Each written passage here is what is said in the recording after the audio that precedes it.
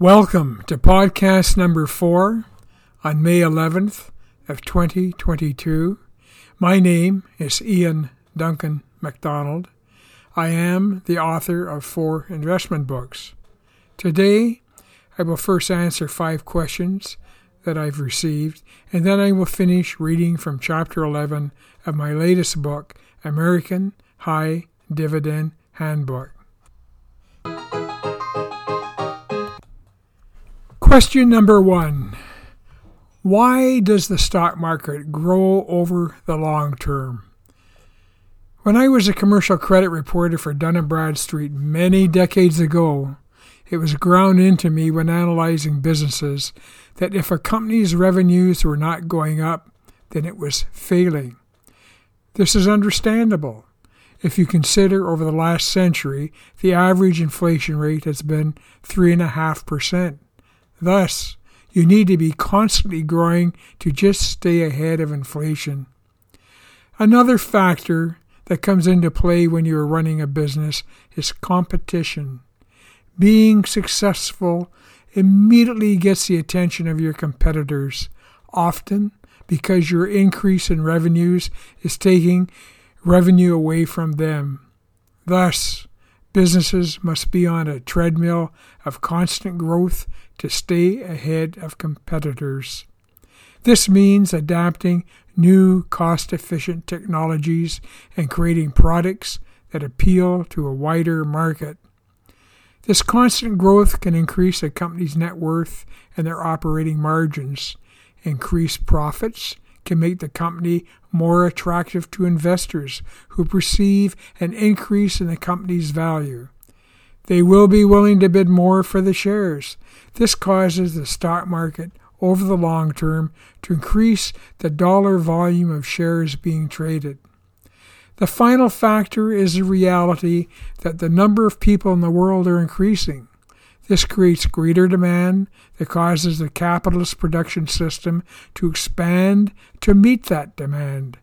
More revenue, more companies, more profits, and more money in circulation results in more activity in the stock market. While they can be temporary setbacks, the momentum is still there to be filled. The result is a stock market that is constantly growing. Question number 2. How do you explain stock buying?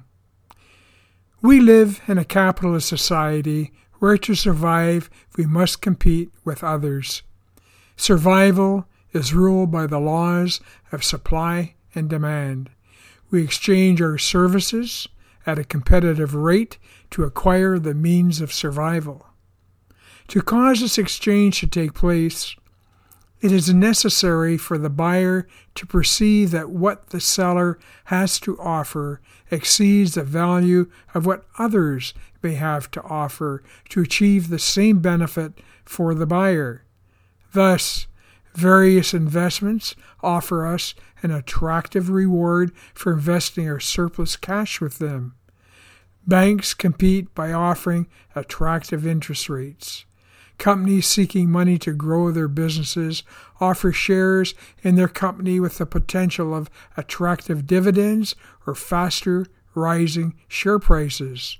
Their shares must be perceived as being more attractive than the shares offered by other companies. The stock market is the auction vehicle that allows investors to bid on their perceived value of the shares. Since no one can accurately predict future share prices, the element of risk enters into every investment transaction. Companies exist to create profits. Without profits, they go bankrupt. The share price increases that might occur are not the primary reason for the company's existence. If you invest in financially strong companies paying high dividends, you will find that not only do share prices increase, but so do dividend payouts that will keep you well ahead of inflation. Dividends keep getting paid even during market crashes and recessions. There is little reason to ever sell such a stock. The daily roller coaster ride of stocks going up and down becomes background noise. Question number 3. Do you sell your stocks now or hold on to them through the current decline? If you are a speculator who buys stocks with the intention of selling them as soon as they show a significant increase in share price, then you have the perpetual problem all speculators have.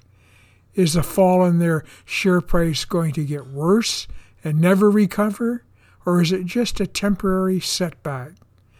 Not being able to predict the future means you will have to live with the stress of waiting or selling at a loss and live with the regret. If you instead invested in financially strong companies that paid high dividends, the roller coaster fluctuation of share prices becomes just background noise. You live off your dividend income, not trying to time when you buy and sell your stocks to create income. Companies exist to create profits. Share prices are just a byproduct. Dividends are derived from profits, not from share prices. Financially strong companies paying high dividends over time not only have ever-increasing share prices, but ever higher increasing dividend payouts. This keeps you well ahead of inflation. There is very little reason to ever sell such a stock. Question number 4. Why should you not support a company buying back its own stock from the profits or cash reserves instead of paying dividends to the shareholders? Those profit cash reserves used to buy back stocks are your profits and cash. You are, as a shareholder, the owner of the company. The company is there to serve your needs, not those of the executives who are playing daddy by taking your money and making the decision as to where it should go. They are your employees. This is where you raise hell with the elected directors who are supposed to be protecting your interests. Studies have been done that show the shareholders receiving dividends make better decisions with the surplus money than the executives of a company. It is also better for the economy to spread that money around. If you choose strong stocks carefully with the intent of never selling them, you need dividends to survive. What good does it do you to have the money used to have the stocks extinguished or added to treasury stocks? The usual argument is that the tax benefit on capital gains is lower than the taxes on dividends. This only works if your objective is to sell the stocks. Furthermore, I like the executives of a company working hard for me. I do not want them to have such high reserves that they feel they can rest on their laurels. It is a competitive world out there. If they are not wisely investing profits to make the company stronger or giving some of the profits to the owners, then they are building a cushion to protect themselves from optimum effort. It is nonsense when an executive says they could not find a better place to invest their profits than in their own company. I avoid investing in companies that do buybacks. If I owned stocks in such a company where I thought the buybacks did not benefit me, I would rally the other stockholders to make changes to the board of directors and the management of the company. Too often, the directors are lackeys of the chief executive often. Too often, buybacks are being used to ensure that stock option benefits for the executives are being maximized.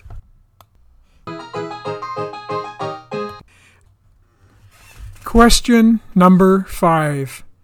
How do you make money buying penny stocks? You score penny stocks just like you do any other stock. Just because their share price is below $5 does not mean they are not financially strong. I use the IDM scoring software to avoid stocks scoring under 50. How this scoring system works is explained in my books and in my website. When I go to the charts in the American High Dividend Handbook, I quickly spot 3 stocks scoring over 50 that cost $2.50, $4.32, and $3.90. Below a score of 40, I can see 4. These are all companies paying dividends. Few of the stocks that you can buy for less than $5 pay dividends, but some do exist.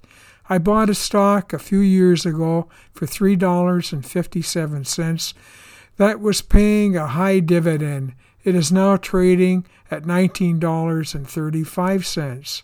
This is a gain of 441.13%. It proves if you are very selective, you can make money investing in penny stocks. I like dividends because they indicate a company is profitable. I would not speculate on penny stocks that are unprofitable. I'm now going to read from pages 462 to 467 of Chapter 11 of American High Dividend Handbook. While investing is all about increasing your personal revenues, the following deals with the reality of those in the investment industry who are intent upon stealing your money. Throughout all my books, I have tried to open investors' eyes to investment opportunities and to the dangers lurking within the investment industry. If you wish to be a successful investor, you do have to spend time carefully selecting your stocks. While some may think that is too much work and that they can delegate their investing to a financial advisor, I suggest before doing it that they subscribe for a few weeks to the financial industry news releases that I receive. The following are just a few extracts from those I've received in the last few days. RBC Dominion Securities has been fined $350,000 by the Investment Industry Regulatory Organization of Canada, IIROC, for supervisory failings. SC, whose elderly client referred to as SK, following SK's death in October 2014, SC began transferring money from SK to his and his spouse's margin accounts.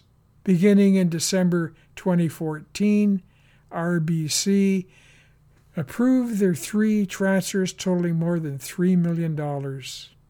A former fund rep has been fined and suspended for locking a client into a deferred sales charge fund redemption schedule when she could have purchased cheaper no-load funds that would have served her better. A Mutual Fund Dealers Association of Canada hearing panel approved a settlement agreement with an Investors Group Financial Services Inc. rep in Medicine Hat, Alberta, who admitted to violating MFD rules by recommending a trade that needlessly subjected his clients to a 7-year deferred service charges schedule and generated commissions for himself. She has sold more than $400,000 worth of DSC mutual funds that generated approximately $15,346 in commissions for the rep.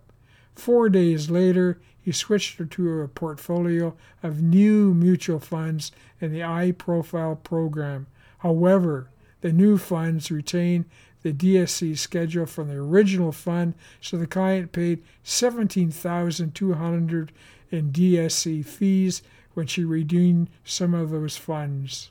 A former investment advisor has been fined and suspended for violating the securities rules.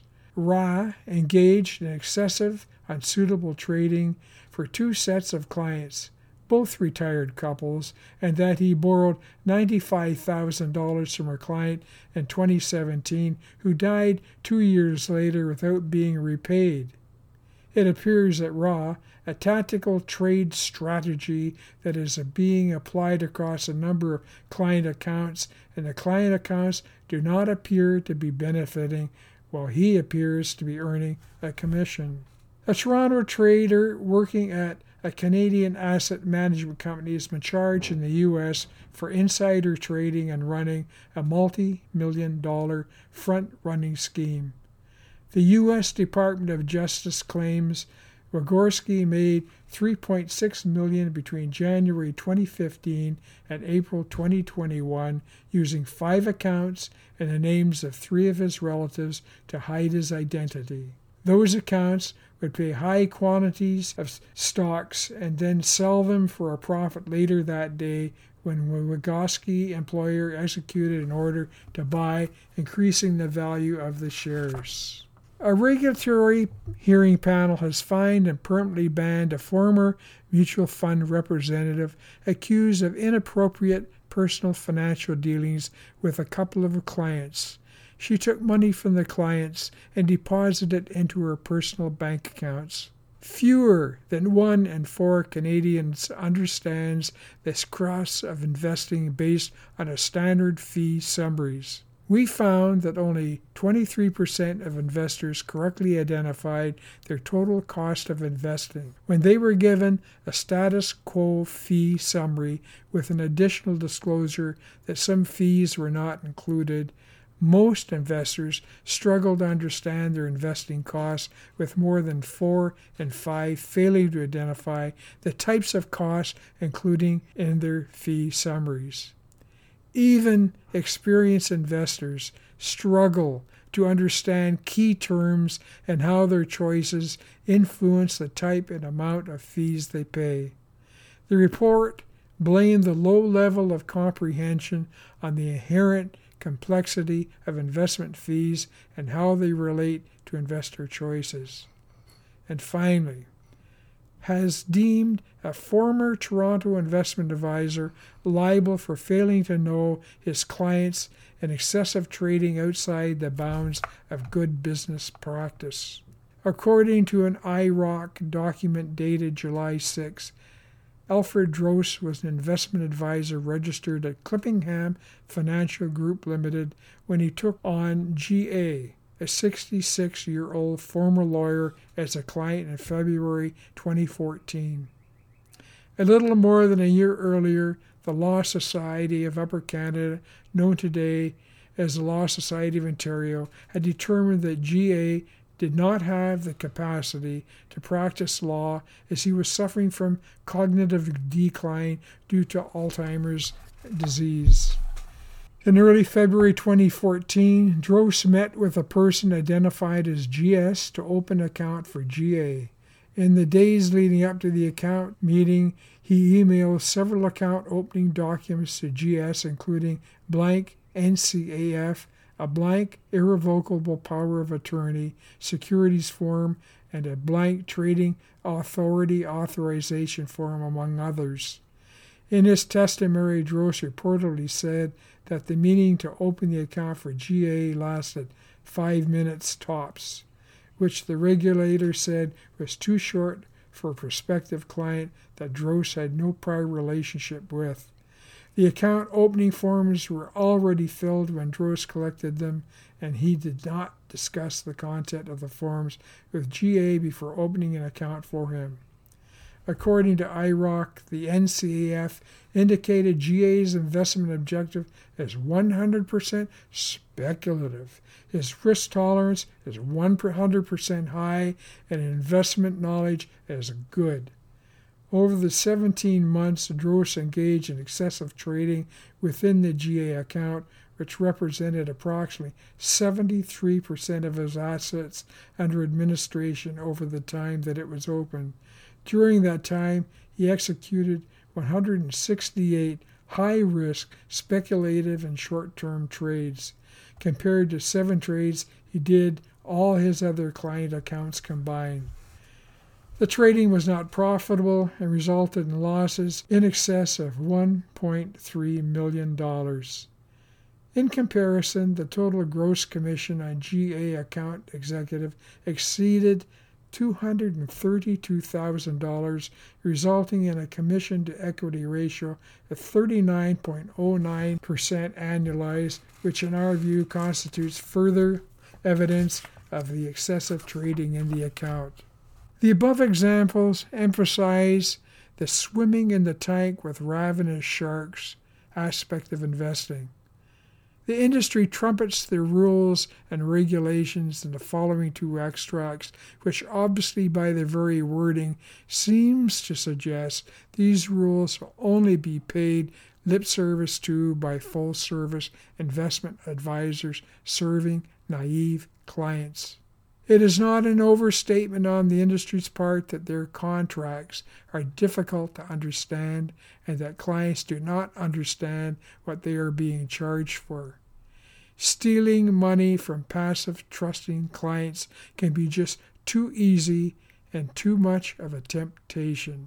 I have tried to make it as easy as possible with the charts and detailed information on each high dividend stock for you to build a safe, generous dividend portfolio. I even provided the software I use to score the stocks so you could take the most up-to-date information on a stock and rescore it just before buying it. I went into detail as to why 9 information elements that make up the scores were selected. Nothing is hidden. The 20 stocks for your portfolio can be found in a few hours, not days or weeks. In the next 20 years, you'll go through at least 2 more crashes.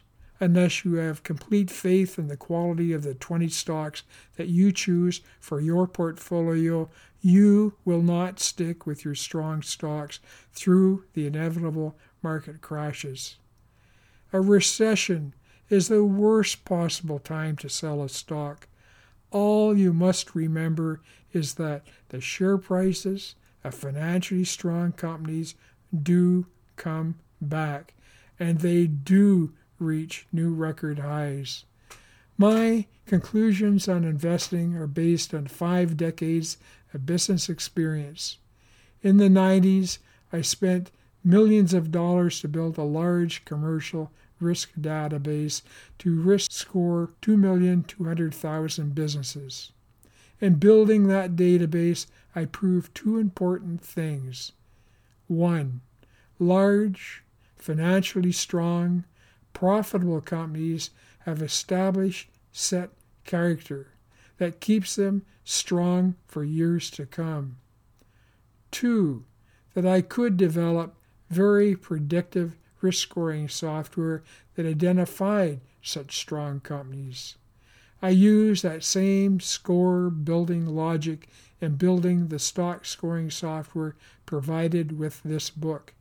Initially, the software was for my personal investment purposes. I was not surprised that it could identify consistently good dividend results by financially strong companies. Thank you. Good night.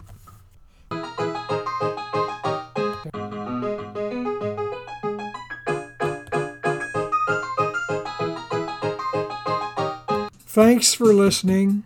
If you wish more information on investing and stock scoring, please visit my website, www.saferbetterdividendinvesting.com.